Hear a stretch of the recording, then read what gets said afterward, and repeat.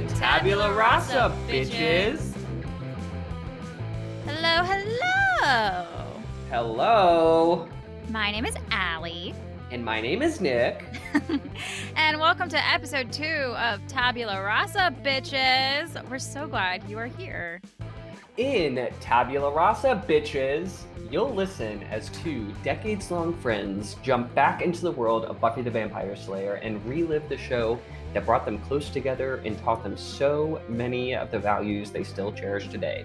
And side note for our friends, we will be discussing this episode, spoilers and all. If you haven't watched yet and you don't want to hear spoilers, hit the pause button, go do your watching, come back. We're going to be anxiously awaiting your return. Yes. Each episode of Tabula Rasa, bitches, will dive into an episode of Buffy the Vampire Slayer and discuss the lessons that can be learned from our favorite Sunnydale warriors and the supernatural creatures they use their talents and friendship to overcome. Today we'll be discussing Season 1, Episode 2, The Harvest. And what an episode it is, Allie. Let's dive into our episode summary here. Yeah, let's go for it. This episode picks up right where the last one left off. So in the cemetery, Buffy beats back Luke and saves Xander and Willow from vampires. But Jesse, who was with Xander and Willow, is gone. And we learn that Jesse has been taken to the Master as an offering. Hearing that they encountered a Slayer, the Master decides to instead use Jesse as a bait to lure Buffy back. Buffy goes back to find Jesse and finds Angel, who again warns about the harvest.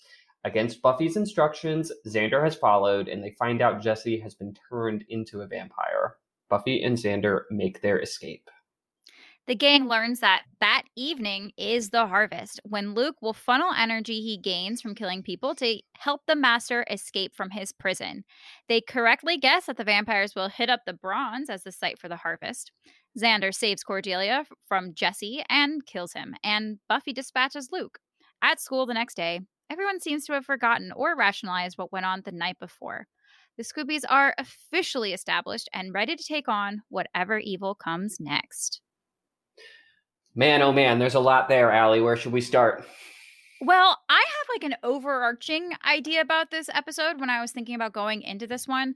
What's really cool about this one, which it makes sense, it's the second episode of a series, but this is where really it all starts. Lots of firsts. You know, we get Willow researching. We get the Scooby Gang saddling up for the first time. We see Buffy skipping school and like kind of getting in trouble and stuff. You know, more quips and awesome. We see a bunch of like her acrobatics and stuff. So just like it's a very cool establishing episode, a good foothold into what's to come, I think. For sure. We do notice a lot of stuff for the first time. One of the notes that I have right here at the beginning is I think that's astute of you, Allie, it really is the first time so many first things happen, which is really cool. I wrote down so we talked about how Buffy very reluctantly is taking on this Slayer stuff. She's still not jazzed about it. She wants to be done with it. But when she saw that Jesse had been taken, she was so concerned for her friend. She was really scared. And that was a powerful visual for me.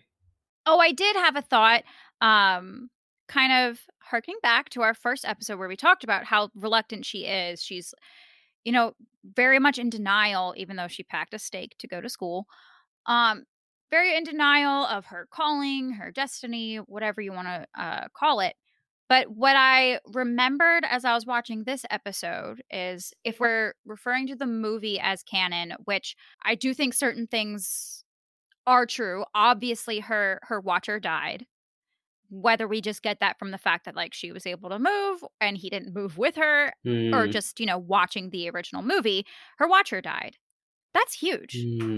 That's huge. So that can be I can understand that being a huge factor in her reluctance to continue. Like, I watched this father figure die.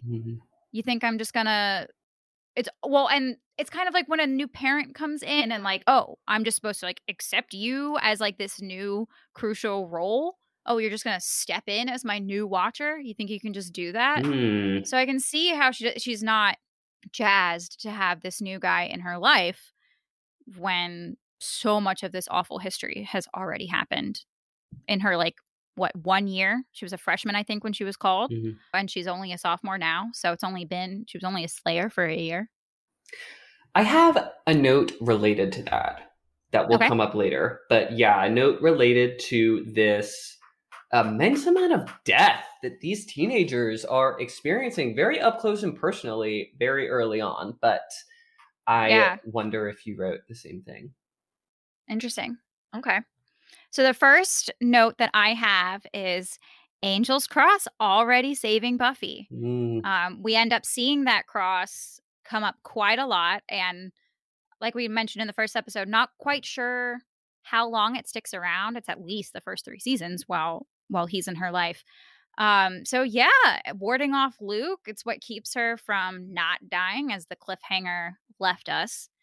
And then as that fight kind of continues and she's able to get away, I have the note, so glad SMG's fighting got better.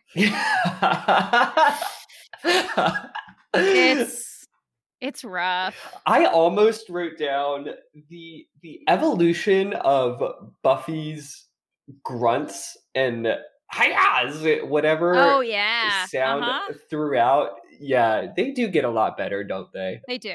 Which I guess, okay, we did just mention she's only been doing this for a year. So, maybe her form isn't the best. Maybe we can give that to her. I know part of it was Sarah Michelle Gellar's, newness to fight choreography and stuff. But oof. I mean, even just like the way she holds her hands, you can just tell you're like, I don't think you're going to throw that punch. If you do, that's going to hurt. And I know, like, because I'm a black belt. No, I'm not. Right. I'm like, just yeah, but like we know to like not break your wrist and hold your thumb a certain way so that you're not like breaking your fingers and stuff. But a lot goes into form and technique, and I guess we can give that one to her. Like, well, maybe it's Buffy who's new and not Sarah Michelle Gellar. And Allie, I know that you are getting more familiar with fight choreography. Why is that? Do the plug now. Do the plug. Oh, okay. Well, for your consideration, Allie Press as Felicia Hardy, the Black Cat for the Marvel Cinematic Universe, or whoever owns that property, because it might be Sony, but Sony Pictures, I'm talking to you too. Maybe you still continue your flirting relationship with Marvel. Tom Holland, he's eventually going to need to move on from Zendaya, or maybe Spider-Man. Peter Parker's going to have to move away from MJ because they're so cute. I'm not interested in breaking them up. I'm not a homewrecker. But looking for more content for Disney Plus, you're bringing a lot of female characters to Disney Plus with She-Hulk and Miss Marvel and the new Hawkeye. Oh, what's one more? Come on. No one's going to stop demanding female leads. Yeah, just take the plunge here. And we have the perfect female lead right here on this podcast, guys. Come on. Like, you have so many decisions to make in your lives. Let me just make this one for you. So, yes, I am hoping to do more. There's a lot of fight choreography certifications you can get, weapons and stunt school and stuff. Oh, my God. So many different things. I want to do it all. Anyway, I am indeed a superhero in training. And just a superhero in my life. Aw, you're so sweet. Buffy's resourcefulness. So she gets out of the mausoleum and she has to fight the vamps off of Xander and Willow, and she breaks the tree branch. I was like, that's dope. Because this is another thing that's like, she has to be resourceful because right now she's leaving her stakes in the vamps. You'll see later on she stakes and then removes so that she doesn't lose her stake. Because how much fucking time must that be sitting at home? How is Joyce not like, what are all these knives doing down here? Yeah, right. Like, Buffy's just got this great little hobby of whittling. I don't know what. I don't know. I remember the first time, Allie, you made me aware of the difference, the evolution that happens in the seasons of the leaving the stakes in that then become dust, going to what we'll see later, which is when she just stabs and doesn't. Super fan for years you are. Yuppers. And they were dusting, and you'll see once or twice in these first couple episodes that there's a vamp that doesn't dust immediately. That definitely changes. I want to say I heard in a commentary thing that it was just a practicality thing of just like, it was so hard always. And then like you're in the middle of a fight and there's all these just bodies and tripping hazards and stuff. Like, no, they dust and stuff. Oh, but I had a note about that of like, it actually does make sense for vampires to dust. Kind of. Like if you justify like magic and stuff. So if you, when you kill them, it like kills the demon and stuff, and that's what's like keeping them young forever. So all of that, I don't know, some of them live for like hundreds and hundreds of years. So all of that age is coming back and you're just dust. Oh, interesting. Yeah. I've never thought about it like that before. Well, because there's been other things that I've seen, like I think Stardust, when they've been keeping themselves young with their magic and stuff, and then whatever that magic is was like taken away. You see, it's not as immediate as the dustings of vampires in this, but you see very quickly she ages, and then it's just like. And what's left? You just become dust. Yeah. Just dust. I feel that. All we are is dust in the wind. I love this quote that happens in the next scene from Giles. He's kind of giving his vampires, demons 101 to Xander and Willow. And he's talking about the start of the earth, where he shares that there used to be demons or whatever. I think I might be butchering it a little bit. But the quote that he says, he's referencing old Earth. And he says, contrary to popular mythology, it did not start as a paradise. And I feel like that was the creators giving a little dunk really early on religion. Yes, I actually had that same quote in my notes, because there's a lot of things that I think domino when you find out that certain things are real.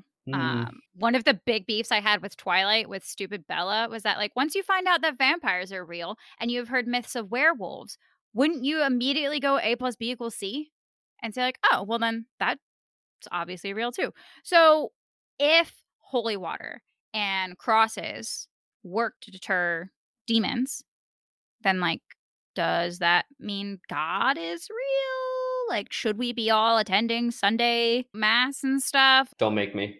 Please don't make me. No. Well, but that's the thing, is that like this, in a very quick way, if you're not studying it like we are, kind of already says like, well, not everything's right. Mm-hmm.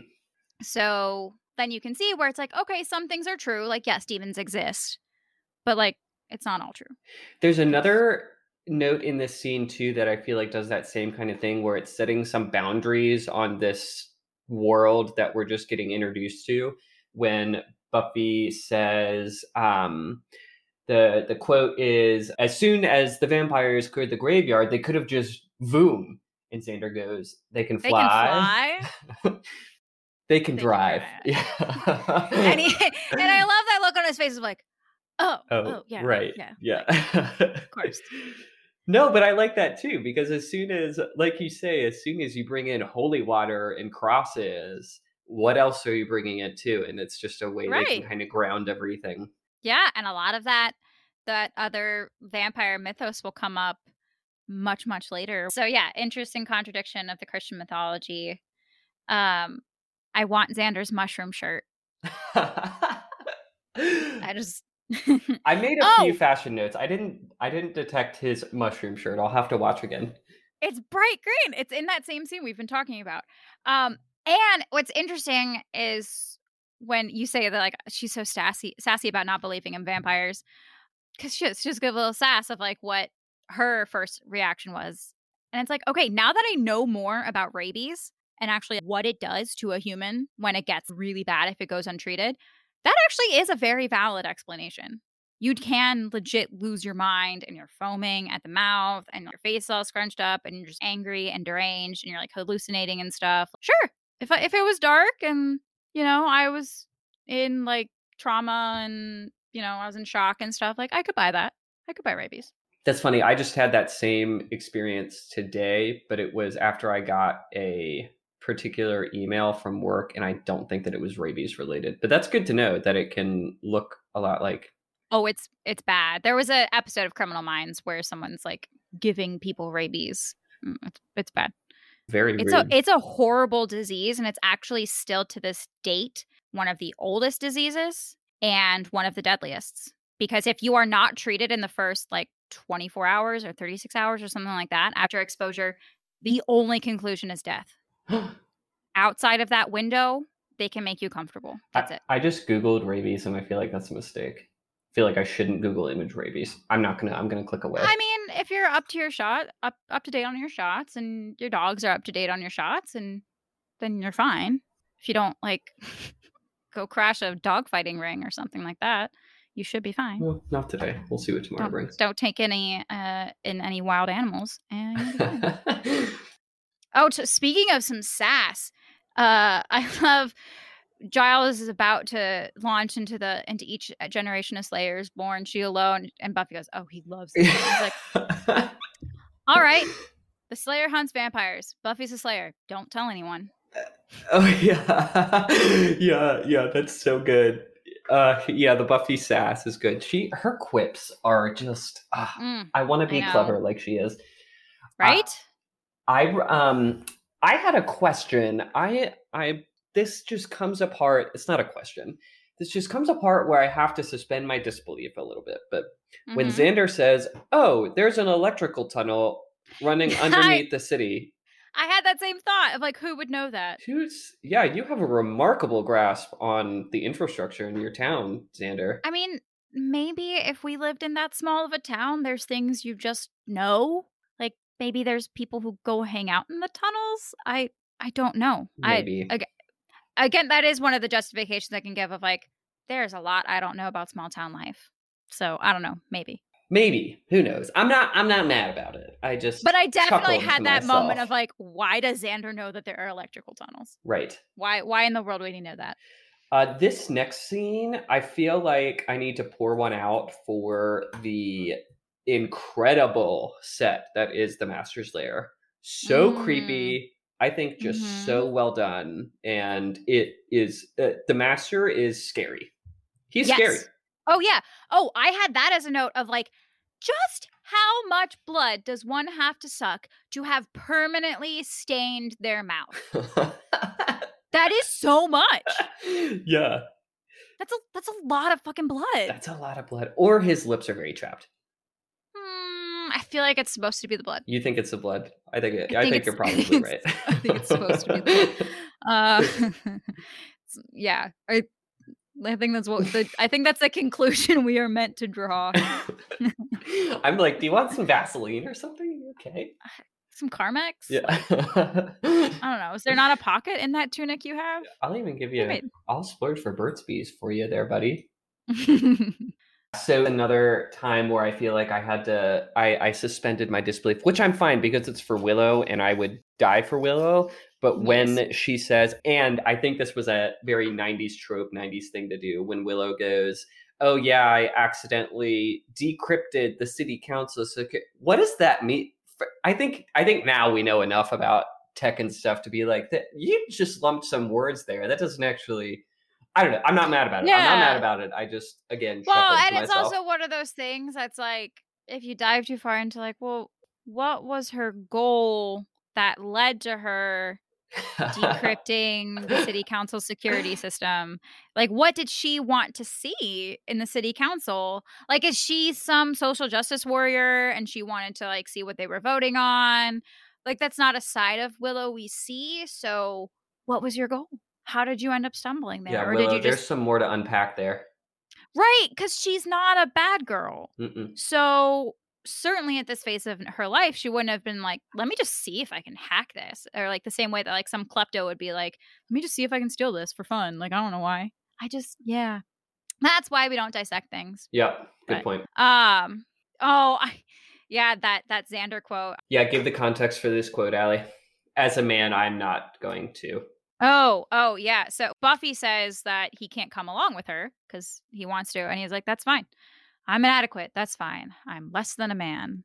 And it's like, well, you don't have super strength. So I don't know. Suck it up. Yeah, Xander, this is about you right now. Take your toxic masculinity out of here, dude. I don't have time for it. I know. He lets it. He does pretty much let it go.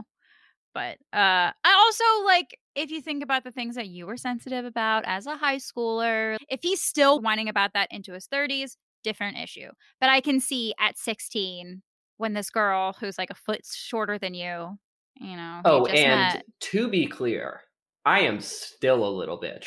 about get my feelings all Just up in about tizzy everything. about stupid things. Oh yeah. Yeah. Of course. Maybe that's of course. why I picked up on it so quickly, is because I Yeah. saw Nick, Well, you're a little bitch. He's being a little bitch. Tell him to stop being a little bitch. and it's easier to notice that stuff in others. I think we are particularly attuned to things like toxic masculinity and these kinds of things. Like, I definitely notice a lot more.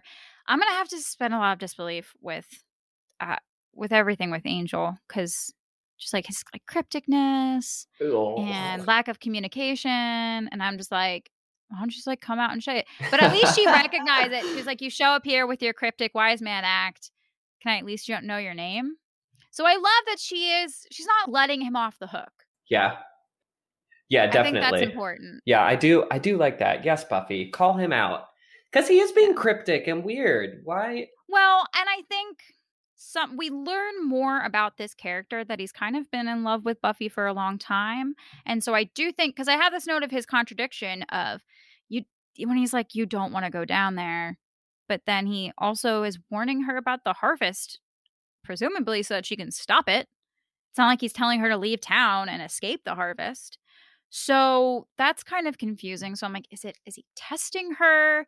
But it could also just be his feelings of, yeah, I think you're the Slayer. You should stop the harvest. It's bad. It'd be a bad thing if the harvest should happen. But also like, wait, oh no, don't. That's danger. I don't want you to get hurt. Don't go there. Probably a little complicated. Yeah, because humans are complicated. Double think happens all the time. Yeah, I want you to be like your big bad self, but also like, let me protect you. I feel that makes sense to me. Angel is so hot. Yeah. This note that I wrote for myself is great. I want to read it to our amazing viewers. Please read it. I wrote, Angel is so hot and kind of a dick and so hot. And then I wrote, I feel like I don't understand why it's not being at all helpful, but we just talked about that. But yeah, dude is so sexy. Oh my God.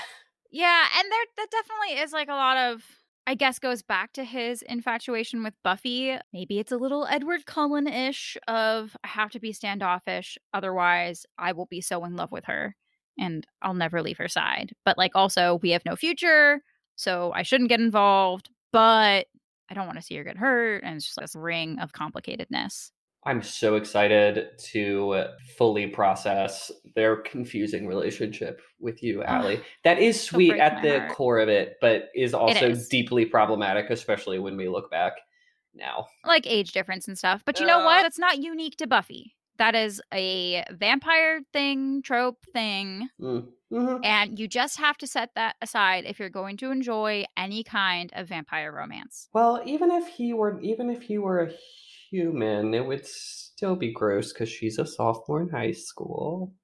Yeah, but okay. And he's like 26. Yeah, she talks about him as if he's a community college student. Yeah. I find myself needing to if I adjust their ages across the board in my head, then it's fine.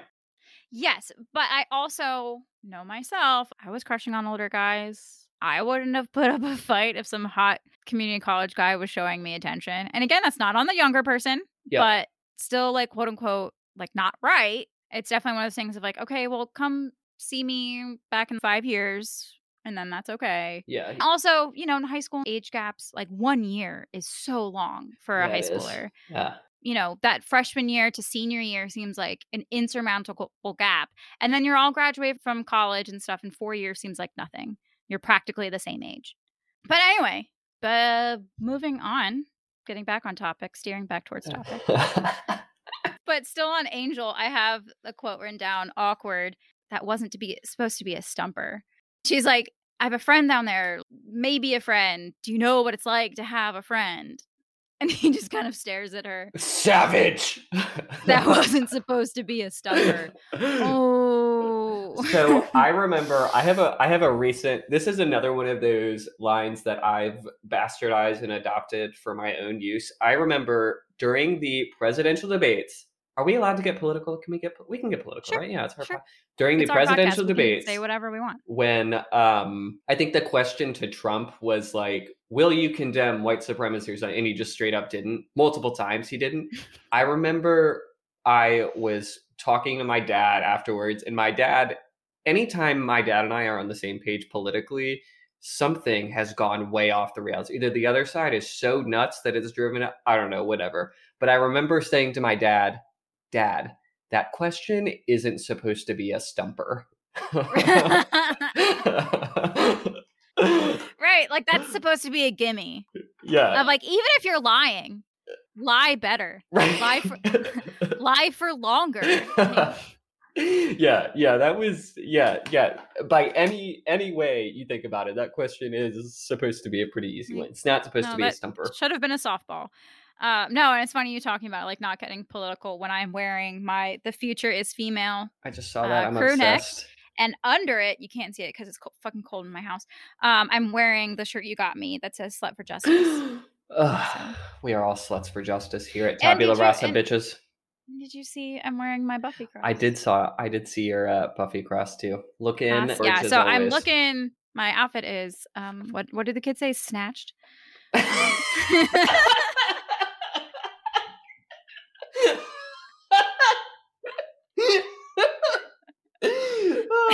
was good. That wasn't supposed to be as big a joke. All right. We have our episode clip, our little teaser clip. Yeah, there we go. So you wanted to talk about the Master. He's such a good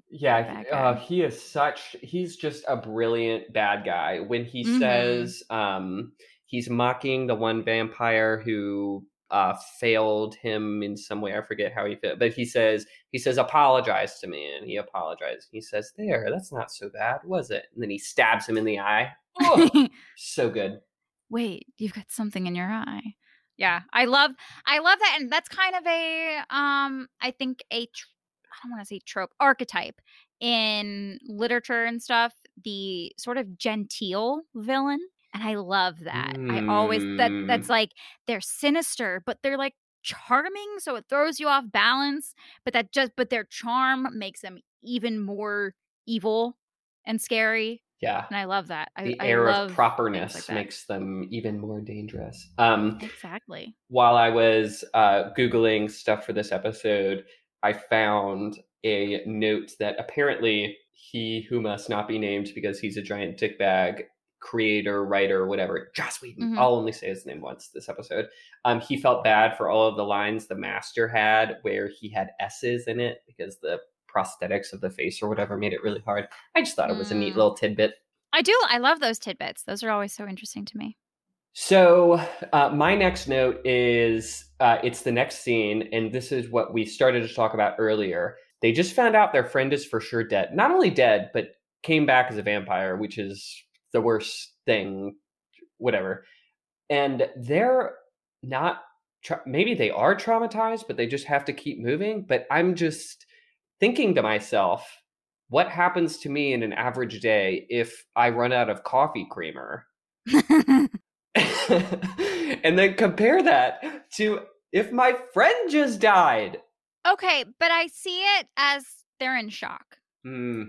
So I don't think they know how to process that he's like gone, because physically he's still there. He still has his face. He still has his memories.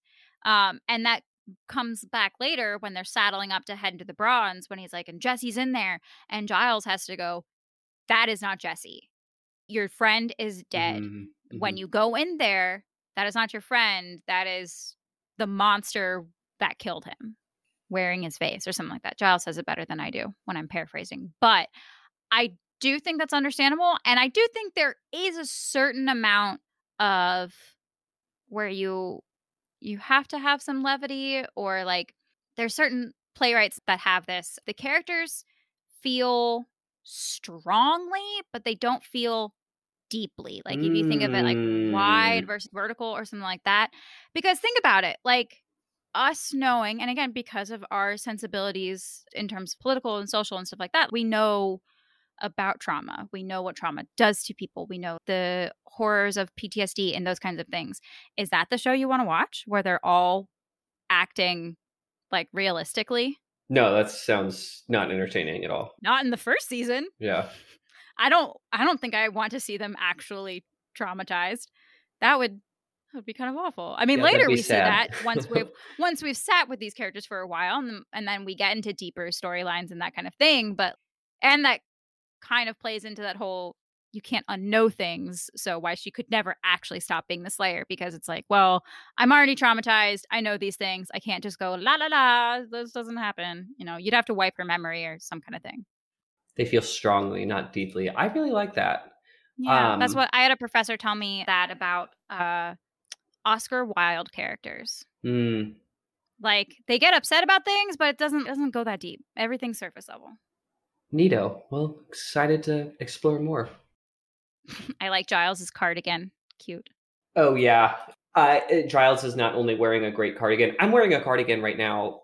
Listener friends who can't. God, I love cardigans. Giles also has a very sensible pinky ring. Cardigans are delightful. Appreciate. So I see in your notes, you're jumping towards her sneaking out to saddle up to go fight the harvest. But you're skipping over the amazing scene in the computer lab where we meet Harmony for the first time. She's not even introduced with her name, but Willow is researching earthquakes and shit. And Cordelia is working on a programming thing. And she starts talking about Buffy and like the stuff before. And Willow's like, she's not a psycho. And possibly my favorite line of this episode, excuse me, who gave you permission to exist? Cordelia Chase. You were such a bitch. I love you. I love her. I do. I love her. And then I do love Willow's little slight back when Cordelia's like, okay, and then we end run or where do we submit? And then Willow goes, deliver. And so she finds the DEL key and she deletes her whole program. So good. And I love that Willow probably, I don't know, but I can't imagine if they had been shit-talking Willow in front of her. She did that. Willow sabotaged Cordelia and her stupid project because they were talking shit about Willow's friend. I agree. Yeah, she doesn't stand up for herself, but like, you came at my friend, who, by the way, is trying to save the world. So Right, yeah. Take several seats, Miss Chase, but also keep it up with your iconic lines. Yes, exactly. Like, leave, but like, don't leave. Just like, stay forever. She, over the course, and maybe once we're through all 7 seasons, maybe we'll continue with a side Angel thing, because just Cordelia Chase's journey is fucking amazing. Oh, it's so good. Shout out to Charisma Carpenter. You're a goddess. I love you. You're more beautiful every day. You're more beautiful than Cinderella. You have a face like sunshine. You smell like pine needles. Absolutely. Maybe Charisma Carpenter will join us for an episode. Let's manifest it. I love you. And then she can bring her bestie Julie Benz, because apparently they're super close. We have a whole plan now. That's great. I have all the plans. Are you kidding me? Great. Oh, random thing. I just love when title sequence stuff pops up in the episode. And like, yeah, we see one of them. Oh, we see a bunch of them. There's the hand shooting. There's them walking out of the library. There's the moon rising. There's a lot of good ones in this one. There's the shutting the door on the big metal door when they're trying to escape from Jesse and them. Yeah, the hand grabbing. I love that. A great quote when they encounter Jesse. I can hear the worms in the earth. Xander's, that's a plus. Yeah. That's a plus. Xander, you're so awkward. I love you. I don't know what you're supposed to say to that, but okay. I really like this next scene between Buffy and her mom. Oh, yeah. Oh, poor Joyce. I have a big asterisk on that of like, poor Joyce. Because what would Buffy even say to her? Like, other than telling the truth? Yeah, Joyce makes further into season 1 and then into season 2, I start having serious issues with some of the choices that Joyce makes. But this one, yeah, she's right. If my daughter's new principal just called me that she was skipping school and now she's trying... Right. Absolutely not. You're going out. Right. Or you're not going... No. Right. Not like what else would you say? And then she, in a very excellent parenting move, she says, if you want to stay up here and sulk, I won't hold it against you. Applause. Mom, well handled. And she's like, but if you want to come down and have some dinner. I'll make us some dinner. I love that. That's such a sweet, she's just the best mom. But then it's also so hard on Buffy because what is she supposed to do? Not go save the world? Right. Like, oh, okay, I'm grounded. Guess I won't. And Go that kill line vampires. from Buffy, or from her mom, I think I do have it here. Buffy goes, "This is really, really important," and her mom says, "I know. If you don't go out, it'll be the end of the world." And the audience is like, "Yes, Yes, it will be." But dramatic irony. Is that not so? I mean, take the fact that it's actually will be the end of the world out of it. That feeling that my parent doesn't get it. This is really important. I have to go to this party or this whatever. Mm-hmm.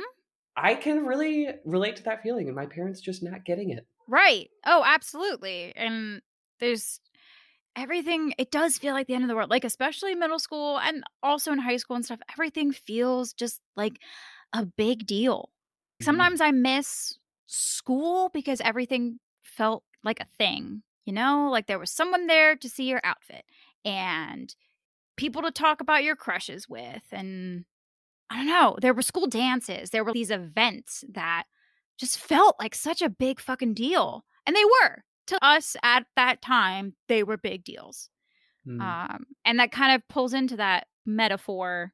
I mean, it's very real to Buffy in the literal context, but also that like metaphorical side of Buffy. Oh, Yeah. Well done, writers. Well done. As she's preparing she says, "Sorry, Mom, I'm going anyways." She's out. She opens the trunk and there's the whatever girly stuff in the top. Oh, I loved that. I loved that juxtaposition. Oh, what a great reveal. All of her like dolls and I don't know, lacy things and whatever pink stuff, like you said, girly stuff on the top tray.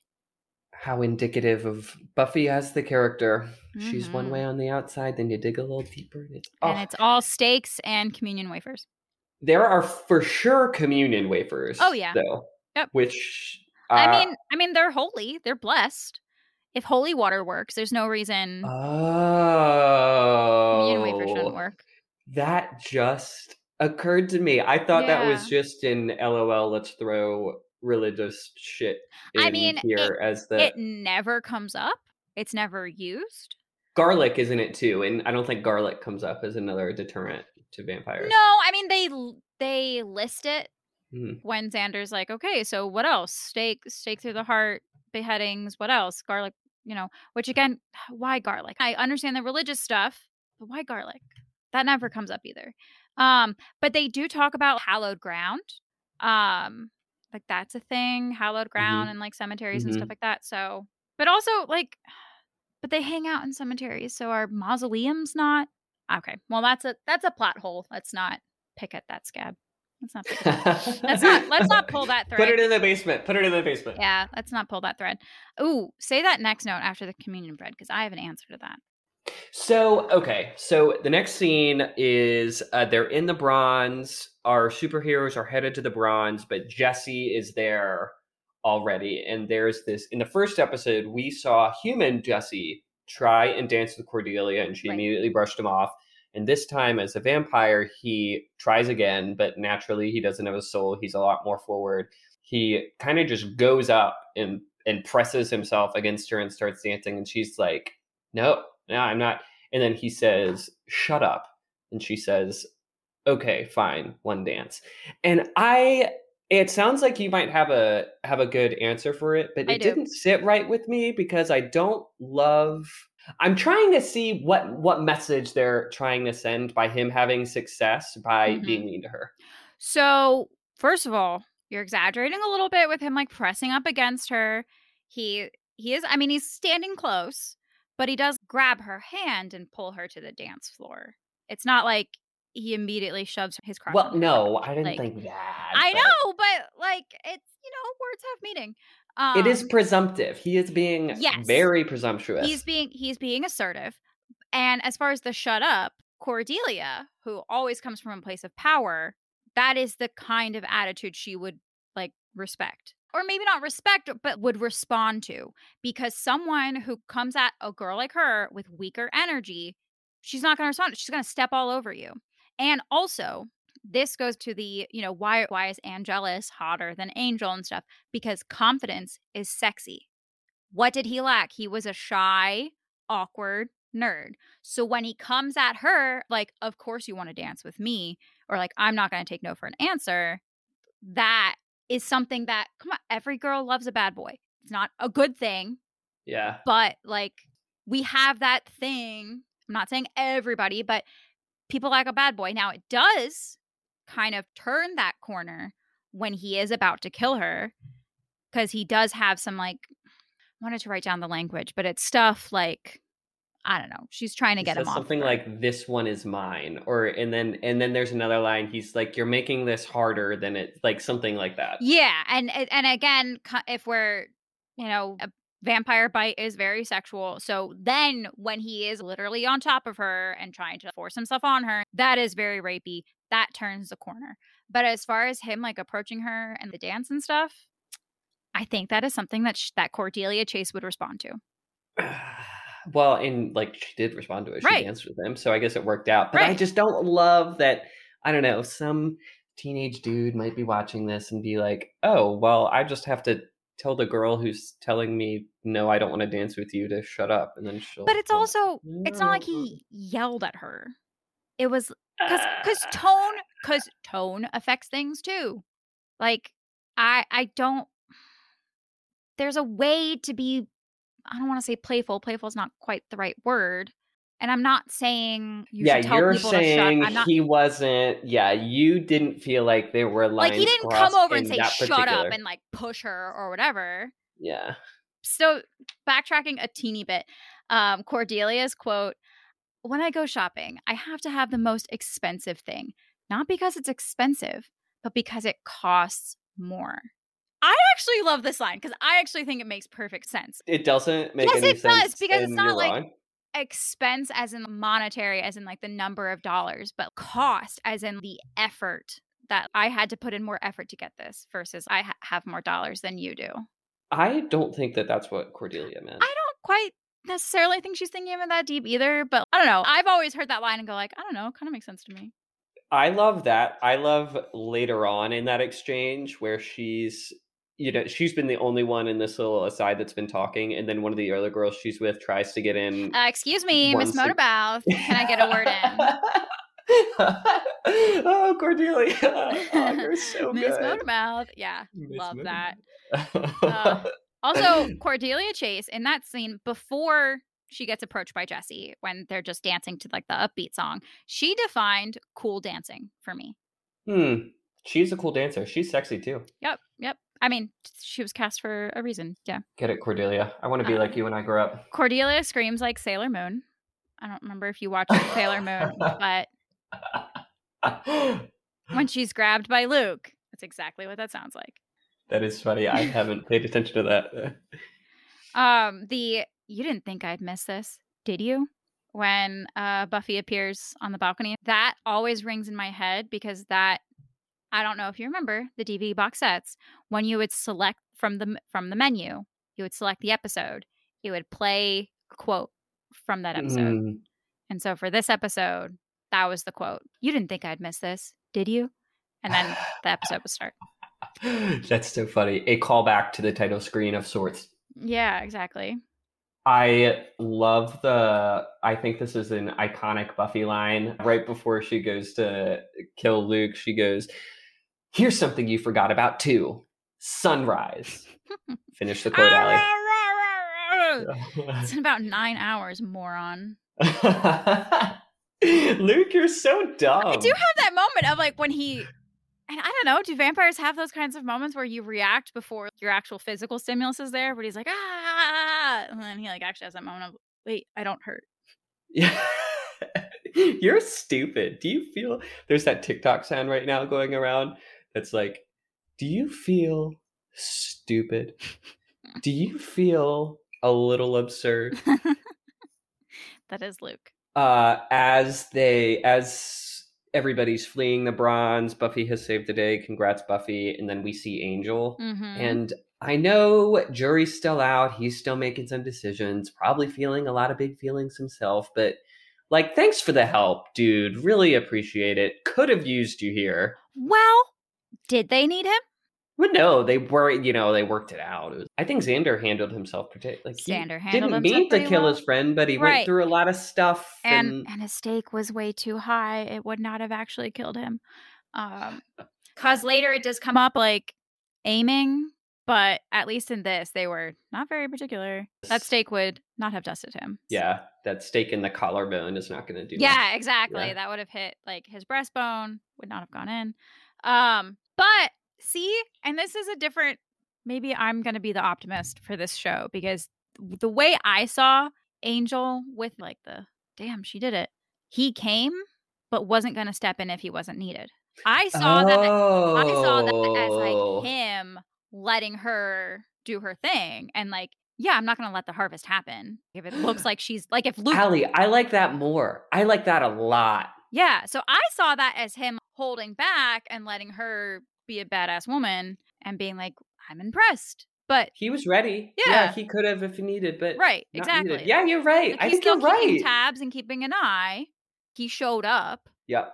That wasn't him like later being like, oh, well, tomorrow still came, so I guess she won. Yeah. That's how. Yeah, that's how he was ready. He was more active and ready to be helpful if need be. I like the way you think, Allie. I really do. Well, I am still Team Angel, so I know there's some Team Spike fans out there, but yeah, we'll debate that when we get there, Allie. The this gets into our favorite quotes here a little bit. And you can see what is my last quote. Allie is holding her notes up to the camera right now, so I see we both have it at the same time. Allie, we'll say it at the same time. Ready? 1, 2, 3. The Earth is doomed. Oh, Giles. I love that. Maybe I could still get kicked out of school. That whole last conversation is fantastic. Where they're like, oh yeah, you could blow something up. They really frown on that. What are some other quotes? Have we missed any of your other favorite quotes? Oh, yeah. Far, Allie? So what I starred as potentially my favorite quote, because it's just, it's so epic in the way that like only the master could deliver it. Tonight I shall walk the earth, and the stars themselves will hide. That is such a good line, isn't it? Ooh. Okay. Poetic and scary. Okay. I see you, bad guy. Did you have a degree in English? You do, don't you? That was nice. You speak fancy, like you're educated. I wrote down one of Giles' lines that still resonates with me to this day as he is telling Willow how she can be helpful. He is talking about how he's fuzzy on some of the details about the harvest, and he says, I'm a bit fuzzy, however, on the details. Maybe you can wrestle some information out of this dreaded machine. And that aversion to computers, I just get it. Hits you on a personal level. Yeah, it does. That's funny because I pulled out the quote right after that, which is, that was a bit British, wasn't it? Yes, it was, and we love you for it. Just a little, Giles, just a little. I think those are all my quotes. I think we hit them as we went through, Allie. Yeah, for the most part. She walks free when I should be drinking her heart's blood. And I just had a moment of, that's how I feel about my ex. Like you're just out there walking around like not paying for your crimes. The audacity. When I should be drinking your heart's blood. Xander's, I don't like vampires. I'm gonna take a stand and say they're not good. I love that. Well done. Good move, Xander. Take that stand. I have that's the Buffy Summers I want in my school. Sensible girl with her feet on the ground. Aw, Principal. Yep. She jumps right up, clears the fence. Yeah, I am a sucker for some dramatic timing. I love that. Oh, Principal Flutie. Oh, Principal Flutie. You'll learn more, viewers, listeners. You'll learn. He is a good egg. He's trying so hard. He is. He cares. I have one from Luke. Actually, there is cause for alarm. Just won't do you any good. Sass. And that timing too, it's right as he's talking, he gets like a spotlight on his face. So as he says, it will do you no cause, no whatever. you see his face for the first time, or I guess the people in the bronze see his face for the first time. That's Mm-hmm. another good timing. Yep, that's all my quotes. What do you think for the moral of the story? What's the moral of this episode? I have one, but if you don't agree, you can give your own. I think there might be kind of a corny one in teamwork or friendship or that kind of thing, because that's kind of her. I mean, yes, save the world, like that would be bad and all that, but really Buffy's big motivation for jumping back in the saddle is these new friends or these new potential friends. These look like people who seem to care about me and heard that I say I'm a slayer and didn't run away and are sticking around. They come back the next day to school after they all narrowly escaped vampires. They still all gather in the library the next day rather than avoiding her, calling her crazy. I mean, clearly these aren't that kind of people, which is why they become friends, but she doesn't know. That's not how other people would have reacted. Yeah, it's powerful. And I think at one point they're talking about where are they going to go for the harvest? Oh, who knows or whatever. And it's Xander who says Jesse is going to the bronze. I guarantee you he's going. So not only are there all of these great notes about how probably healing it is for Buffy to have a group of friends and all of this stuff, but they literally substantively help her. Right. Which is cool. Well, and they're just normies. Willow Xander, we talked about, knows about the electrical tunnels. Willow, who finds the city blueprints, which we see go under the mausoleum, and that's how Buffy's able to be like, oh, the entrance is in the mausoleum. And then it's Giles who finds out about the harvest and does the research and finds out about the vessel so she knows who to attack. So it really is a team effort.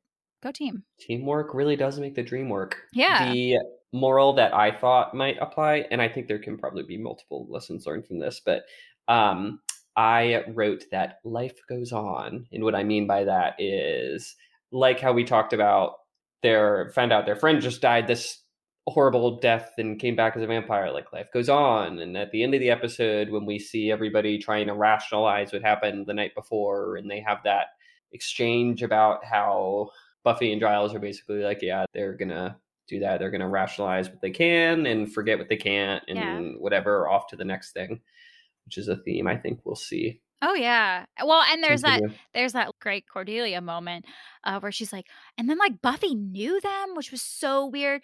And her friend's like, wow, I wish I'd been there. And she's like, you should have been there. Yeah, Cordelia has managed to make it fit whatever her preconceived, right? Oh, yeah. Well, because it's a story. Everybody loves a good story, and it's definitely going to be one of those like, where were you moments. We find out that a lot of those happen in Sunnydale, which I think it comes to, you can get used to anything, even if it's trauma, because again, everything is subjective. So Sunnydale High ends up having a very high mortality rate, and that's just like, I don't know, did not a lot of people die at your high school? That's how my high school was. Speaks to the resilience of the human condition. You don't know what you don't know, or like you don't know you kind of grow up assuming like, oh, well, this is what it's like for everybody, right? Normal is kind of moving point for people. Absolutely. Yeah. Normal is definitely subjective or relative or whatever. I like the way you think. Do you want to wrap this episode up, Allie? Yeah, Miss Buttercup, let's wrap this mother up. Apparently, Joss Whedon wanted to include Eric Balfour, Jesse, in the opening credits to shock people when he died, but he couldn't because of funding.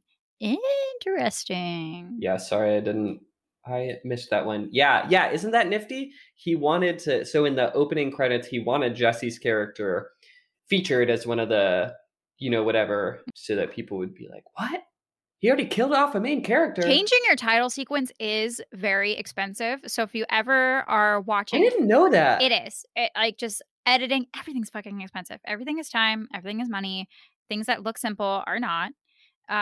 So if you're ever watching a series and they do things like changing up their title sequence more than just like per season, that's how you know they're doing really well.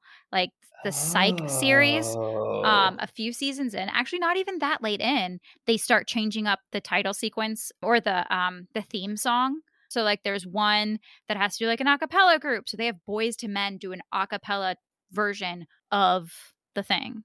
And there's one that movies kind of play into it. So they do kind of like an old-timey noir kind of feel. And they change up their title sequence a lot. And you're like, okay, this was a massive, successful show, which I knew that it was, but it is huge for them to do things like that. Nifty. You got the insider scoop here, folks. Might be a little inside baseball for some people, but I like it. I didn't know that. That's neat. Yeah. Well, I think that about does it for this episode. Thank you so much for joining us, and we hope you'll join us again for our next episode where we'll discuss Season 1, Episode 3. If you are just too excited to wait until our next episode to chat, send us an email at tabularasabpod@gmail.com. And you can also say hello to us on Twitter, Instagram, or Facebook at tabularasabpod. I love that we already have all those socials. Yay!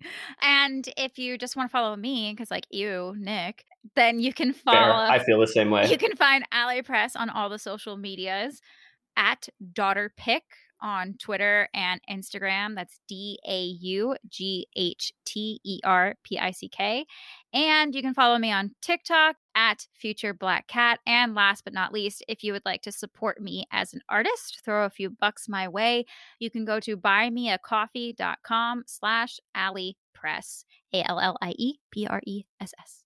All social media handles are in the description. Y'all better give your bank accounts to Allie because she's perfect. And Allie, I hope you make some incredibly proud choices. Thank you, Nicholas. You are a precious gift. And so are all of you listeners. Until next time. Bye. Tabula Rasa Bitches is hosted by Allie Press and Nick Mercer, with music by Inflaton Cult, artwork by Charlotte Fleming Design, and consultation by Evo Terra.